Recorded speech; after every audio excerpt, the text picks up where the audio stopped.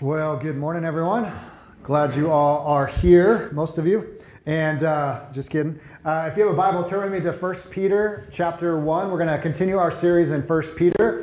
If you were with us last week, we looked at the first 12 verses or so. We're going to look at verses 13 down to chapter 2, verse 3 this morning. So if you have a Bible, there should be the verses up on the screen. And if you don't have a Bible, there should be one around you if you'd like to look at one. 1014 in your chair Bible there. I'm going to read that text, and then I'm going to pray, and then we'll jump in together. So 1 Peter chapter 1, starting in verse 13.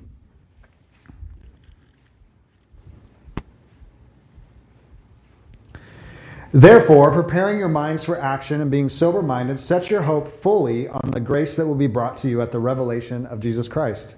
As obedient children, do not be conformed to the passions of your former ignorance, but as he who called you is holy, you also be holy in all your conduct. Since it is written, you shall be holy, for I am holy.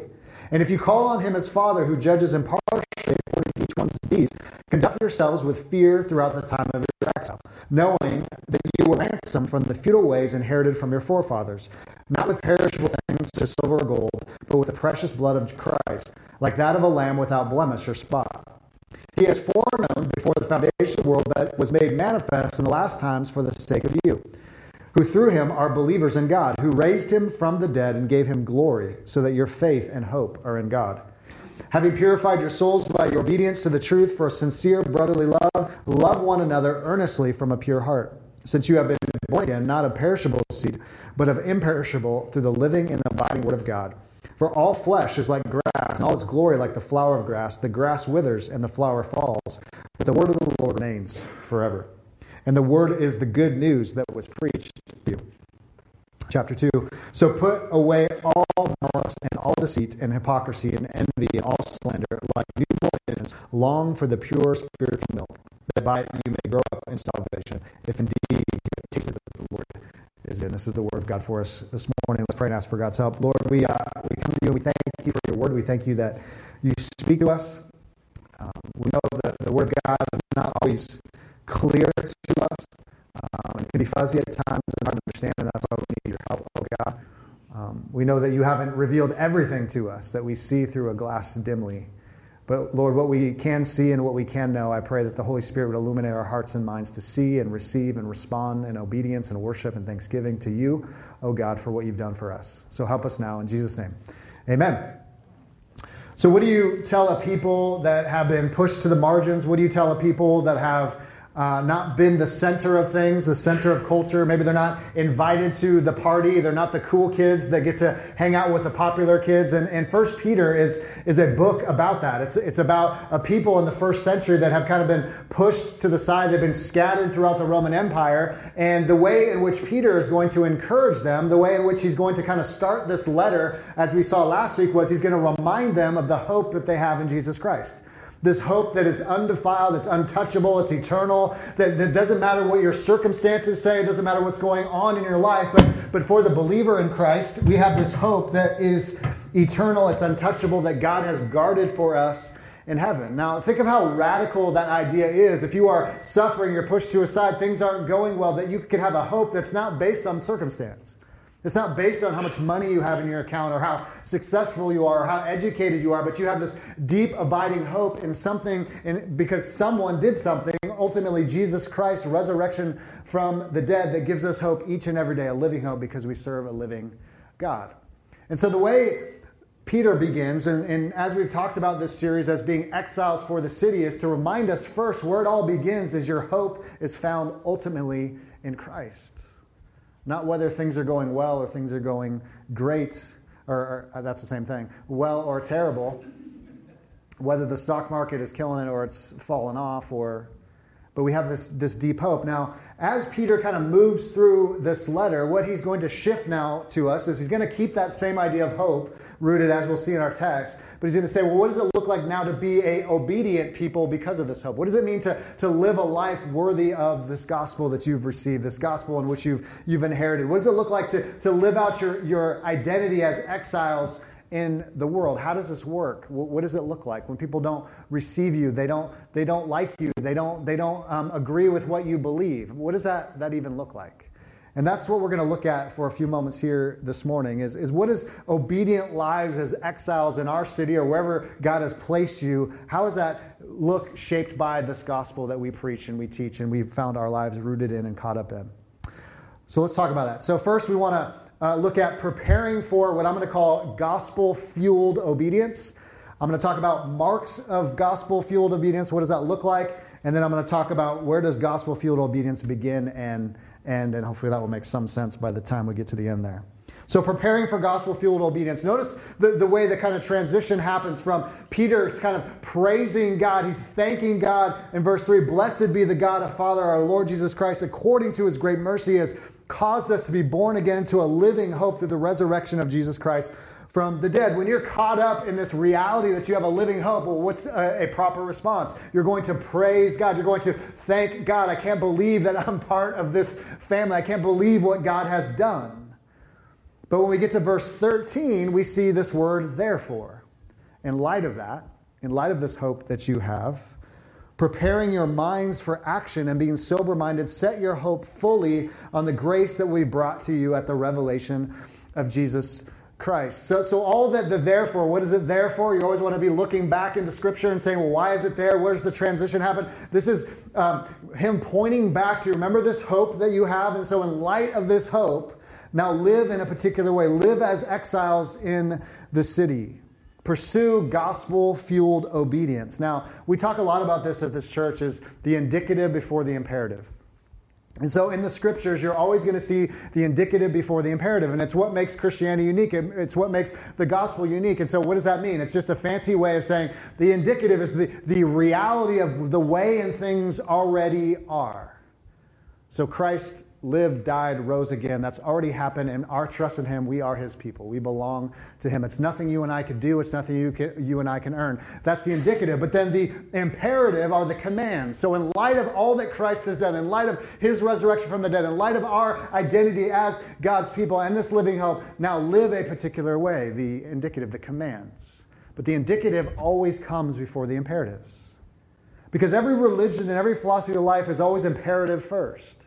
I do certain things and then God will throw me a blessing. God will throw me a bone. God will love me or save me. Every philosophy of life, every religion is based on this premise that if I can somehow muster obedience, if I can be a good person, if I can knock on enough doors, if I can take a journey to Mecca, if I can say my prayers 5 times a day, then somehow God will love me. That's the antithesis of the gospel. God so loved the world that he sent his only son. We love God because he first loved us.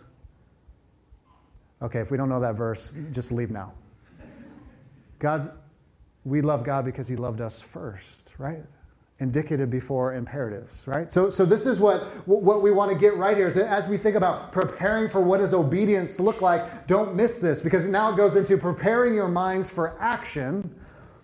Being sober-minded, set your hope fully on the grace that will be given. So he goes back to the living hope, and then he says, okay, now prepare your minds for action. This imperative. Now, what does that mean, preparing your minds for action? Andy's hinted at this a couple times. It's a little bit why we're going through this book on habits, is it means girding up your loins of the mind. I knew you guys knew what that meant. But like that's just a weird expression, right? I mean, girding up your loins, like that just sounds inappropriate. We have children in here. What are you talking about, Pastor? Girding up your loins. It's not as weird as you might think. So in the first century, men wore robes. And when they would go into battle, they would actually begin to roll up their robes and kind of tie it into their belts so that they could actually run or they could move and be a little more freed up. It's this idea of girding up your loins, preparing yourself for battle. So what Peter is saying here, he says, as you have this living hope in Christ, as you are these exiles living in this city, it's time to pull up the robes. It's time to go to work and being sober-minded, set your hope fully on the grace that we brought to you at the revelation of Jesus Christ. This is a very action-oriented phrase here. This is not a passive thing. This is pulling up the robe, getting to work. Now he says being sober-minded or self-controlled. It's this idea, it's the opposite of what we would call a drunk mind. A mind that's mushy, a mind that's unclear, it's emotionally up and down. He's saying preparing your minds for action, being sober-minded. It has the idea of self-controlled. So a non-sober-minded or self-controlled mind would be a mushy, unclear mind. So you're just always all over the place. Just every whim, every emotion, just up and down all the time. But he's saying, no. There's a different way to think about your hope in Christ. There's a different way to live in the world, but you need a mind that is clear, that's not mushy, that's sober-minded, that's self-controlled, able to discern the will of God. Now, why this is important is because the mind is the way into the heart. And the way into the heart, biblically understanding, is where our actions come, where our behavior comes, where our motivations come. So when the scripture talks about the heart, it includes the mind, but it also talks about our feelings, our desires, our motivations. And so he's saying there's a discipline, you could say this, there's a discipline of the mind that we need to pursue. That if you want to understand who you are in Christ and you want to live an obedient life in a world that is not friendly to your faith, there's a habit that must take place to continually think about all the implications of what this means and the realities of Christ and the realities of God's kingdom. That's not just going to passively happen to us. It's why Peter later in his letter, if you go to 1 Peter 4, verse 7, says it this way, the end of all things is at hand. That's pretty sobering. Therefore, be self-controlled and sober-minded for the sake of your prayers. So he's saying, hey, things are dark. Things, you're not going to be welcome. Things are getting evil. Things aren't always going to work out for you. But you need to have a sober mind, a self-controlled, non-mushy mind to think about the realities of these things. How are you going to respond in the midst of those things? And I'll say this because I'm guilty of it, is we can be so spiritually lazy. Right? We don't do the hard work of filling our minds and our hearts with the things of God, right? The scriptures and good Christian literature. That's why, it's partly why we're going through this series and people are walking through their habits, is because if we don't build those things in our lives, it's really easy just to click on Netflix. Say, well, we probably should binge some more Office because that's going to help me, right? We just want to check out. When we see things get hard in marriage, or things get hard in parenting, or things get hard in the workplace, or things are, on the bigger things outside of us, in the world, we just kind of want to retreat, right? It's easier to do that. But Peter's saying, no. That's not how this works. We have to build into our lives sober-mindedness, self-control. He talks about that in relation to prayer there. Now, if you go a couple more verses in chapter 5, verse 8, towards the end of the letter, he says, be sober-minded, be watchful. Your adversary, the devil, prowls around like a roaring lion seeking someone to devour. Even as believers in Christ, we still have an enemy that wants to devour us daily. Doesn't want us to believe what we believe, doesn't want us to live in obedient ways, wants to shipwreck everything in our lives. So we need to continually see the temptations that are around us and the false worldviews and the ideas and the thinking that can so easily creep into us. We have to gird up our loins. We have to pull up the robe and seek not mushy minds, but clear and self-controlled, sober minds. I find it interesting that one of the qualifications of an elder and a deacon is to be self-controlled, to have this kind of sober way of thinking. In 1 Timothy chapter 3, verse 2, it says, therefore an overseer must be above reproach, the husband of one wife, sober-minded, self-controlled, respectable, hospitable, able to teach, not a drunkard, not violent, but gentle, not quarrelsome, not a lover of money. When the scriptures talk about drunkenness, the reason why drunkenness is a terrible thing, it's okay to have a drink once in a while, at least that's how I understand the scriptures. But it's when we drink too much, what happens? You lose control. That's what alcohol does. So when you lose control, guess what? You're not sober-minded anymore. You're not thinking clearly anymore, right? How many regrets have there been because of drunkenness, right? Like, oh, geez, I can't believe what I said. Can't believe what I did, right? How many babies have been born in the midst of drunkenness, right? But that's the motivation behind it. It's not because, wine is terrible and it doesn't taste good. It's because God wants us to be clear-headed and sober-minded, to continually see the ways in which God is at work in the world, to continually see that there are temptations all around us. We need to be not mushy-minded, but clear-minded. So he'd want even people to lead the church that have this kind of solid, clear thinking about the realities of Christ, the realities of God, being self-controlled, not being up and down emotionally all the time. Now, what's really important when we talk about obedience, and we talk about this gospel-fueled obedience, is that we understand this kind of spiritual dynamic of how this works, that the indicative always comes before the imperative, because I see this all the time in the church. I see it all the time in my own life. Is that somehow I begin to believe this, that it's only when I'm doing good things that somehow God loves me. It's only when I'm doing good things that somehow the scales have been balanced, so now God is happy with me. That's not gospel. That's just religion, right? When I think about this idea of being sober-minded and having our minds changed and transformed, I think of Romans 12, because in Romans 12, if you look at it real quick, the first couple of verses of Romans 12, Paul really hits that spiritual dynamic of indicative before imperative, before ultimate realities before commandments. Verse 12, chapter 12 of Romans, I appeal to you, therefore. So he's pointing back to all the chapters before this. Brothers, by the mercies of God, to present your bodies as a living sacrifice, holy and acceptable to God, which is your spiritual worship. Do not be conformed to this world, but be transformed by the renewal of your mind, that by testing you may discern what is the will of God, what is good and acceptable and perfect. Paul just did it, right? He says, in light of your justification, in light of all that Christ has accomplished for you in his life, his death, his resurrection, now therefore live as living sacrifices. Have your mind transformed, right? It's indicative before imperatives. That's how it works. In the scriptures, it's everywhere, right? So we don't get obedience wrong. It's as we kind of marinate and sit in the realities of Christ coming to us, God extending his mercy to us, God extending his love to us. And in light of that, now I go and live as a living sacrifice. Now I love God. I do good works. I give thanks to God. I worship God in all things, in every area of my life. The indicative before the imperative. And why that's important is because when you and I fall on our faces, as we do often, when we don't love God with all our hearts, when we don't love our neighbors as ourselves, when we don't do the things we're supposed to do, and we dismiss the things or we avoid, or don't avoid other things, is that there's already grace there. There's already mercy there, because Christ has already given it to you as a gift. His righteousness has become our own. So when you come into my office and you're just like, man, I screwed up, I did something awful, we're not going to minimize that sin, of course. But I want to see, are you running to the cross, or are you running away from God in those moments? Because if you're running away, you just don't understand the gospel yet.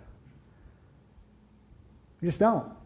Because it's not, oh, well, I better get my life together now. I better do good things now. I better, go to AA now. I better, whatever it is. And there's a place for that. But the realities are, do I see people running to their Heavenly Father saying, God, there's nothing I can do to forgive myself. There's nothing I can do to fix what's broken inside of me. But if you're running from Him, you still don't understand the gospel. You're still into religion. I just got to make God happy. I just got to get my life together. It's one of the things I've walked with some men and women who have been alcoholics and gone to AA and things, and it's amazing how a lot of times what happens, because I think AA kind of builds this into them a little bit, is they kind of move from one addiction like alcohol, and then they just kind of move into another addiction. It could be something else. It could be Pepsi. It could be just reading. It could be whatever. And then they feel like they have to make amends for everything that they've done. And I know there's a place for that. There's a place for reconciliation and a place for forgiveness. But that's not what the cross says. It's already been done for you. You can't fix it. We just sang about it, right?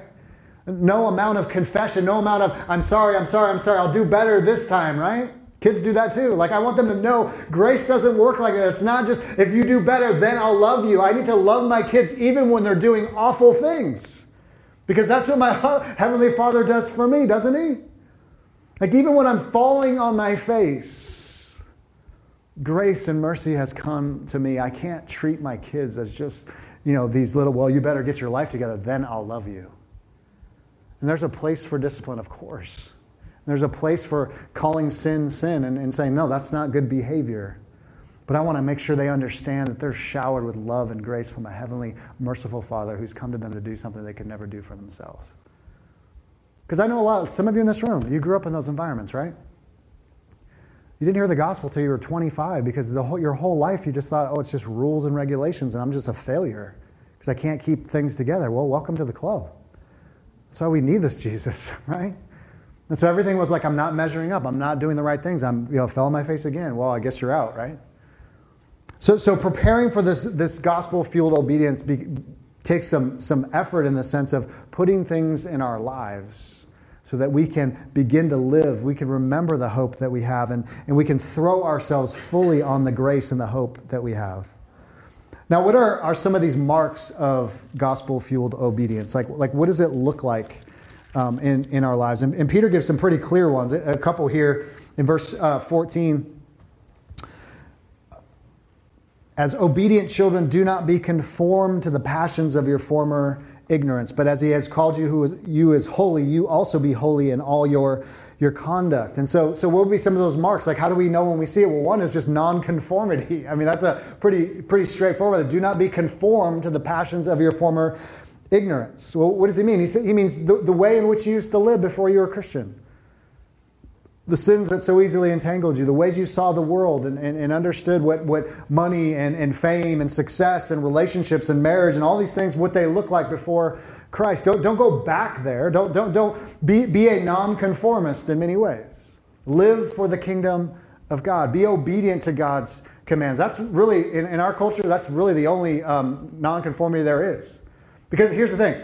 If everyone lives the same way, that's not non-conformity, that's just conformity, right? So if everyone thinks the same way, lives the same way, about everything, right? That's just, everyone's doing it, right? It's just a version of middle school peer pressure. Everybody's doing it, right? Just jump in, it's fine. You'll be okay. But here he's saying, no. Live non-conformist lives because you've been radically changed by this gospel. You've been radically changed by this living hope. Live lives of holiness based around the character of God and what God is like. And, in our culture, like, some things are neutral, obviously. I mean, the way we dress, I don't think, there's any problems. I mean, obviously we're scantily clad, I don't know. But the reality is there's certain things in our culture that, hey, that food, clothing, okay, that's fine. But there's certain things that we should be saying no to. Certain things that we should say, no. That doesn't conform to the kingdom of God and God's values. That doesn't conform to the commands. It doesn't conform to this living hope in which I live. Because that's the struggle the early Christians had. How do we live lives in a culture that just doesn't see things the way we see them? The way they saw marriage and relationships and they had versions of slavery. They had marriages. Women just didn't have a voice and weren't allowed to be at the center of anything. I mean, they couldn't even be witnesses in a trial because they basically said you're worthless. Children were treated as worthless and second rate. That's why Jesus is always saying, "Hey, bring the little children to me," because in a first century culture they weren't welcomed at the table on any level. And he said, "No, that's not what the kingdom of God is like. Actually, the kingdom of God is actually becoming like children. So let them come to me." So how do we live lives that are so different than the way the broader culture kind of lives and sees things? So nonconformity is a big one. When I think back, I guess about 200 years or so, the university system used to be about forming people's character. And what does a flourishing, good life look like? Like, part of your education, if you went to college or university 200 years ago, would have been, hey, how do we become men and women who actually are men and women of character? Not just getting skills so we can get a job and live the American dream. Right? I know that's a hard pill to swallow, all of us that have college debt, and it's like, okay. But you didn't really have a class on, well, what does a good life look like? What does a flourishing life look like? Well, apparently it just means you got to have a good job and make a lot of money. That's the good life, right? That's the vision of the good life. But here he's saying, hey, there's a better way. There's a joy. There's a contentment that you can have if you have $1 million or no money. That's what the gospel says, so that we can be content in any circumstance. Whether we have a great job or a terrible job or just getting through the day. And so nonconformity is a big mark for what this gospel-fueled obedience looks like. Also, which is kind of woven in, as I mentioned, is second is lives of holiness. Lives of holiness. He says, don't be conformed to the former ways of your life, but live a holy life. And then notice what he says there in verse 15, but as he who called you is holy, you also be holy in all your conduct. Interesting. It's this kind of all-embracing idea of holiness. Now, I know when you talk about holiness, this is where we all check out, right? Because you just have someone in your mind that's holy and you're just like, I'm not that person. Or you just imagine holiness looks like, a dude in a robe just kind of floating, just like, yes, how are you, right? And always happy, never has a bad day, right? Never has injuries, just like, yes, let's talk about that, right? Those people that are kind of annoying. Those people. You might be one of those people. A holiness that's just unattainable, just pietistic, right? Just, I don't know about you, Ryan, but I get up at 4 every day and read my Bible for 9 hours, and then I pray for 9 more. And then the day's just done, and then I just move on, right? I mean, that guy or gal. I don't think that's what holiness means here. I think holiness is a lot more practical than we realize. Holiness is about understanding a holy God who's perfect in every way, but one of the ways we can understand God's holiness is God's character. What is he like? Loving, kind, gracious, forgiveness, right? Holiness has a very much a practicality to it. And if we go back to the Old Testament, when we see the commands in the Old Testament, it was really just what is God's character like? Here's these commands based and rooted in God's character, God's will, God's desire. So the way the commands are laid out is it's love God with all your heart, mind, soul, and strength. Don't have any images before you. And then flowing from that is loving your neighbor. Well, why does it start there? I think Luther very wisely said the reason why we break the commands and he would say the reason why we're covetous, we want everything and other than God, is because we don't keep the first command. That if we were to love God perfectly, if God was our all, our good, our joy, everything in it, guess what? We would love people and we would live very differently if God was enough for us. So when we talk about lives of holiness, we're talking about emulating our God, our Heavenly Father. Being rooted in him, finding our joy in him, finding our life in him, and flowing from that is his character, right? Is God a generous God? Okay, one head nod. I'm just going to start kicking people out. That's what we're doing. That's where we've gotten to. Like one half head nod. Yes, he's generous. Yes. So are we to be generous? Yes. Is God gracious? Yes. Are we to be gracious? Yes. I like this. This is good. I got power up here. I got the face mic. It's a bunch of robots. Yes, Pastor, yes. It's not like a cult meeting. But anyway. But that's what we're talking about. And that's what Jesus emulated for us. That we are, Paul says in Romans 8, that we are to be conformed in the image of the Son. Well, then when we look at the Son and we go, well, here's what Jesus was like. He blessed his enemies. He forgave his enemies. He died for his enemies. He was generous in every way. So we're to be the same. We're to emulate our Heavenly Father and what he's like and what he's about. That's what holiness looks like. I love what Martin Luther said 500 years ago. He says, God doesn't need our good works, but our neighbors do. And that's true, right? We don't need to earn anything from God. He's given us everything. But guess what? Our neighbors need our good works. Our neighbors need our lives of holiness that represent and reflect the character of God, right? Because God's plan of salvation and God's plan of redemption has always been to use his people, a collective people, a people that loved him and follow his commands, so that when people come in contact with God's people, they begin to say, oh, that's what your God is like. And that's what Peter's doing here. That as you and I live holy lives, we reflect in a very imperfect way what God is like, how we live our lives, right? If we're always holding grudges and we're not united, well, guess what? You go, well, that's what God's like, I guess. If we're always stingy and we never give our stuff, our time, our energy, our affections away, well, I guess we have a picture of God that he's stingy too. And so the problems that we see in the church often are because we're not doing our part to reflect, in, again, very imperfect way, the manifold wisdom of God, as Paul would say in Ephesians 3. If God is loving, we should be loving in the same ways. And what's so important, I think, when you think about God's fatherly love, his heavenly love, what that looks like. I know it's always hard when we talk about that. I know some of us maybe didn't have great fathers, or we didn't have fathers in our lives. So the idea that God would be a kind, generous father, it's just like that's just so far from my understanding.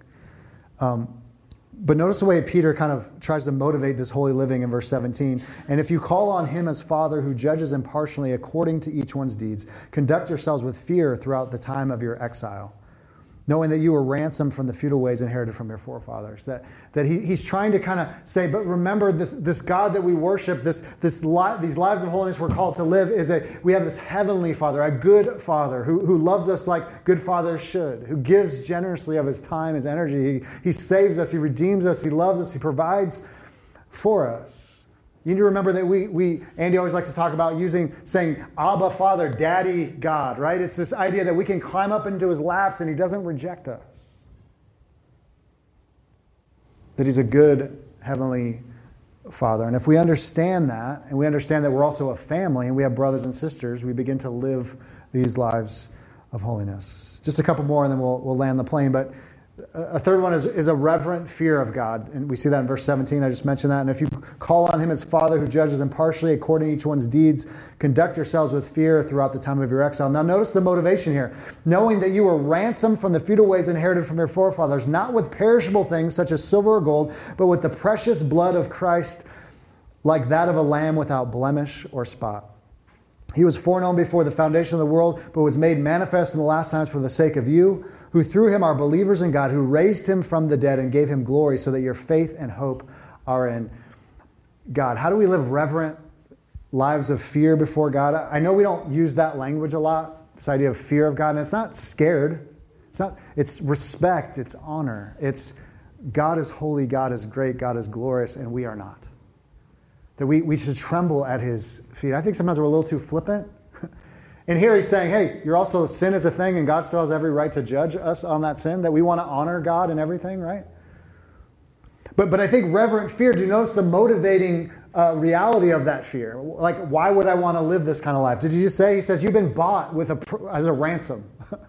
That Jesus became what you couldn't be for yourself, that he saved you, that he redeemed you. And so as you look at that, as you reflect on that, as you are sober-minded and clear-headed of this living hope that you have in Christ, of course you're going to live a holy, reverent fear before God. Like, I couldn't do that for thank you, God, right? So if you want to live a holy life, you want to live an obedient life, it's marked by the realities that Christ died for you. And now you have ultimate significance and purpose and hope and forgiveness and salvation because of what Christ has done. So we constantly live this reality of fear before God, honor before God, respect before a holy, loving God. I love the way Proverbs talks about the fear of God in a very, I think, a very practical way. And all of us could use some wisdom. Amen. And he says that Proverbs 1:7, the fear of the Lord is the beginning of knowledge. Fools despise wisdom and instruction. And so there's something woven in just the fear of God, knowing God, understanding who he is, creator God, redeemer God, that's where wisdom is found. Like, that's how we're to practically live our lives in the world. It's found in God's character, God's ways, right? Nobody's ever begrudged or said, you know what? Stealing my neighbor's stuff has always gone well for me. Just always, not being faithful to my wife, that just always works out really well in the end. Right? Just coveting, just always wanting a better job, better stuff, more money. That's just always just really given me a lot of joy in my heart. And stability, right? No one's ever said that, right? I mean, when you think about the commands of God, what are they for? They're for our joy, right? It's as we walk in the fear of the Lord, as we say, God, you know what's best for me. You have these commands, and at times they can feel very difficult, and I don't want to do that because my heart rebels against that, and maybe if I just had a little bit more, maybe I would be happy, but he knows ultimately it comes from a good Father. It comes from a place of, I love you so much that if you live within this realm, if you live in the realities of who I am and the realities of the kingdom, there's joy to be had. There's life to be had. Right? Isn't that the hardest thing to teach our kids? Because they just go, Dad, if I just jump off the second floor and do a backflip, I just really want to do that. But son, it's going to go really bad for you. Probably an ER visit or worse.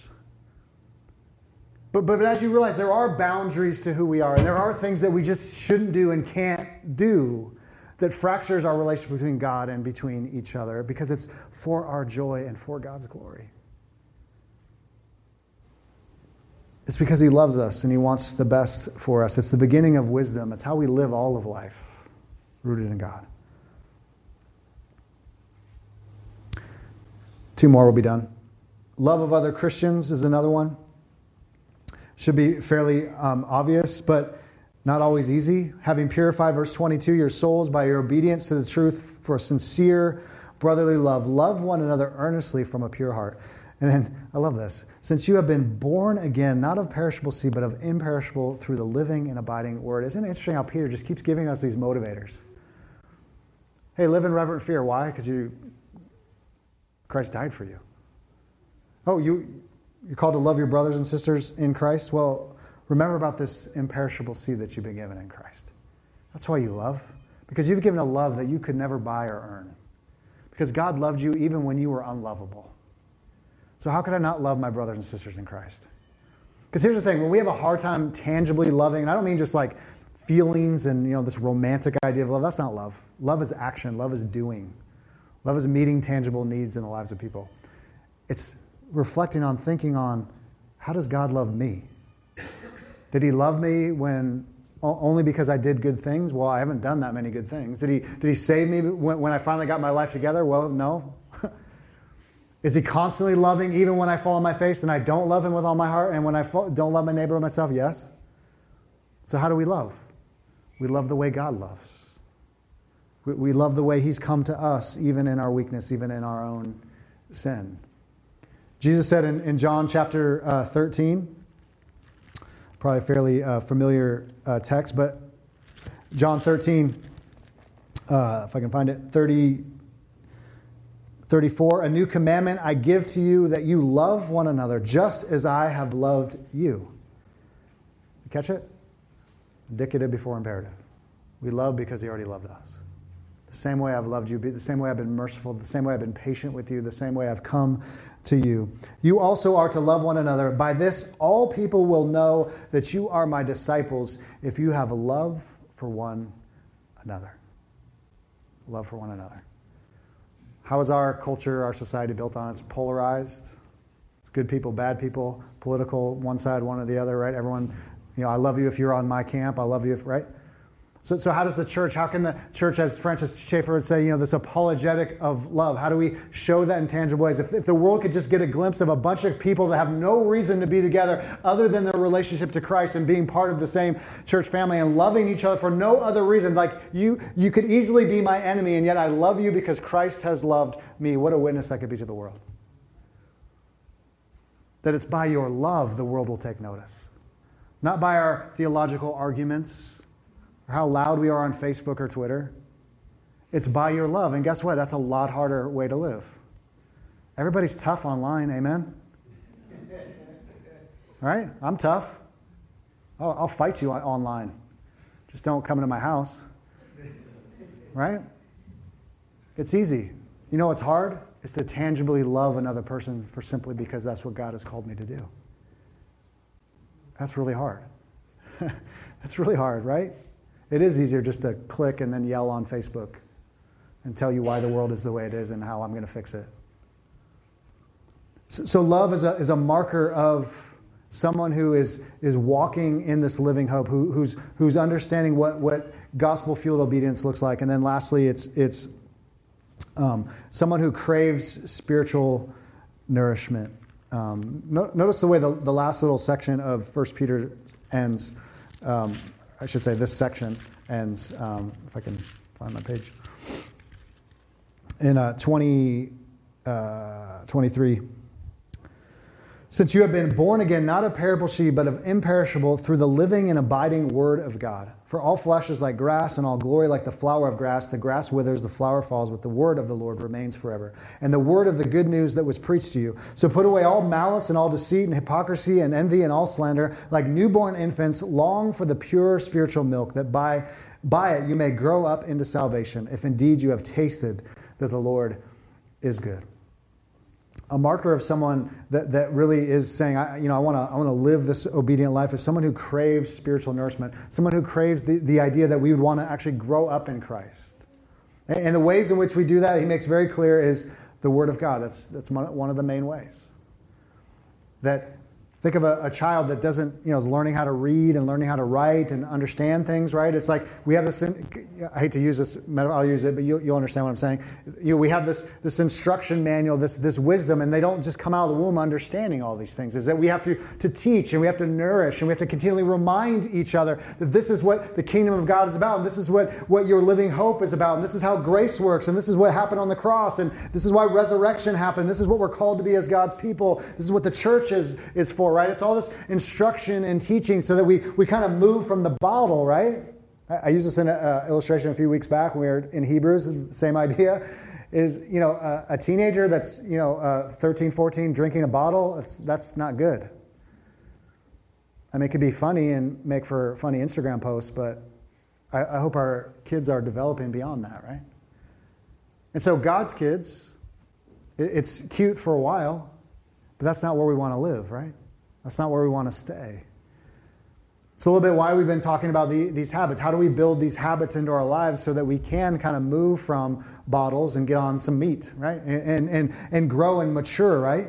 And growth and maturity, and again, this is not about how much knowledge we have in our head or do we have a seminary level understanding of the scriptures? That's not what he says here. He says it's actually going to flesh itself out in not putting away malice and deceit and hypocrisy and envy and slander. He says that's what immature people do. Did you catch it? This is all about how you live.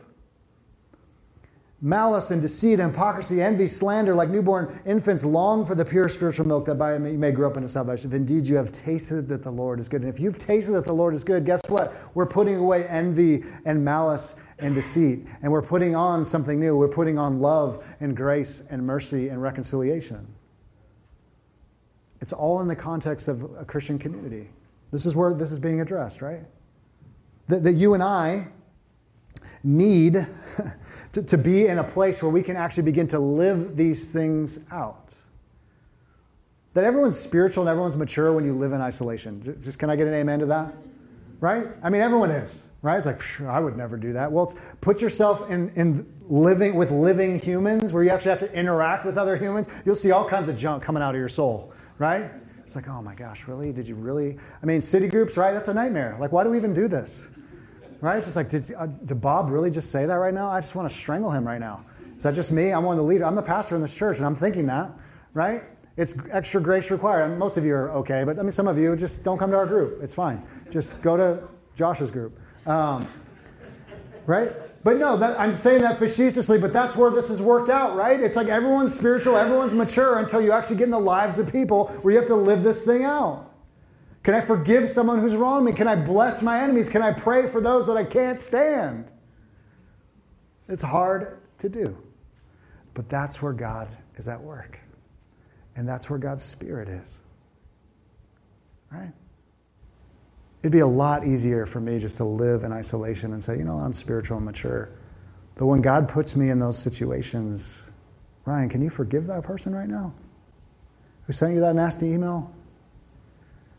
Maybe, I don't know. But it's where all this takes place. Now, as you and I go out into the world, how does this gospel-fueled obedience begin and end? Like, where does how do we keep doing this? Like, I mean, this sounds nice, and there's marks, and there's, all this stuff. But notice, going back to where I started, notice in verse 13, therefore, preparing your minds for action and being sober-minded, set your hope fully on the grace that will be brought to you at the revelation of Jesus Christ. I left that out on purpose. This is strong language. Set your hope fully. This is, I'll say it this way. This is throwing yourself fully on the grace and mercies of Christ. This is how we do this every day, every moment of our days. Because Jesus is coming again to make all things new, and He's already at work in our lives if we're His people.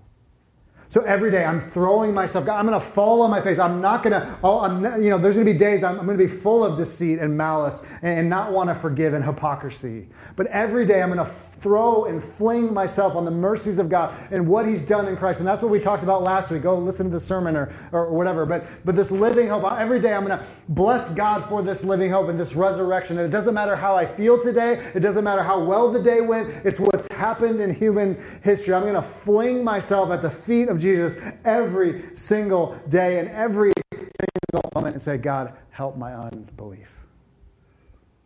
Help me. I can't do this in my own strength. I wish, some of you like, man, you're just kind of like this laid back California, guy. That's my life. There's a lot of times I'm not laid back and I'm uptight and I'm angry and I'm losing my marbles over dumb stuff. Right, babe? Maybe that's right. It's a safe place. It's a safe place. Come on, we're friends. Let's just do this right here. It's counseling. Help me, oh God, throwing myself on the grace of God. Andy's been around me. He knows. I'm moody. Good Lord. Right? I'm not always kind. I'm not always patient. But God, help me fling myself daily on the grace of God. And secondly, the beauty of all of this, too, is that we can do it as a family. That it's not just me individually, but it's us together. That's why we do this. That's why we have groups. That's why we have studies. That's why we're in each other's lives. That's why we invite each other to coffee. That's why when life's falling apart, it's like, hey, man, can you pray for me, right? We need each other to do this and do this well. Why? It's not just for us. And I haven't been very clear on this sermon, and I'm, wish I could have been more clear, but as we land the plane is our own obedience and our holiness is not just for us. It's for others. God doesn't need our good works, but our neighbors do. Because the scriptures, time and time again, even as we go through 1 Peter, we'll see it. By your good deeds, God will be glorified. It's as God works in us, we live out in the world. Why? So that others could be drawn in. That was God's vision in the Ten Commandments. That a people so rooted in the character of God, following the commands of God. Now they failed every way, of course, just like us. But he would gather people to his name so that as they live as his people, as they live as salt and light in the world, others would be drawn in. There's a mission to be had by our obedience. So others would know the same benevolent, gracious, merciful God. Amen? Amen. Every week we have a visual of what that is and why that matters. With the Lord's Supper, we take communion every week, and I love that, one of our practices as a church, because I know each week I need to be throwing myself on the mercies of God and the grace of God. I need to come running to this table if I look at my week and think about the ways in which I've fallen short. And if you are a believer in Christ, please come and do that. If your hope is fully set on this Jesus, come and celebrate the Lord's Supper with us. The way we do that, we have two lines in the front. We break off a piece of the bread, we dip it in the cup, and this bread represents the broken body of Christ for you. He died in your place. The cup represents the blood that was shed to atone for our sins, to forgive us, because we couldn't do that for ourselves. And if you're like me and you just know, man, this week has not been great, come to the table. Come and eat.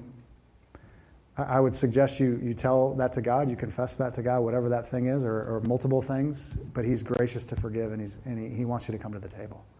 This isn't about us fixing our lives up. It's about throwing ourselves on the grace and mercies of God. So come and celebrate with us. If you have any allergies, we have some allergy, gluten-free, nut-free bread in the middle there. You can take that. And if you're not a believer in Christ, we just ask you to stay seated. But I will say this, is that my prayer and my hope for you is that one day you would throw yourself on the grace and hope and mercies of Christ. Because we believe that's the only true thing, the only reality that makes sense of our lives on any level and makes sense of the universe on any level. And if you want to talk about that, I'd love to talk to you about that. Or one of our elders. There's some prayers in the City Life. You can look at those too if you have questions about that. So with that, let us pray. Father, thank you for this living hope we have in Christ. And as we sit in that, as we believe that, as we walk in that, God, help us live lives of holiness because of that reality. And Lord, we can't do that in our own strength and our own willpower. Oh God, how we need the power of your Holy Spirit, how we need your grace.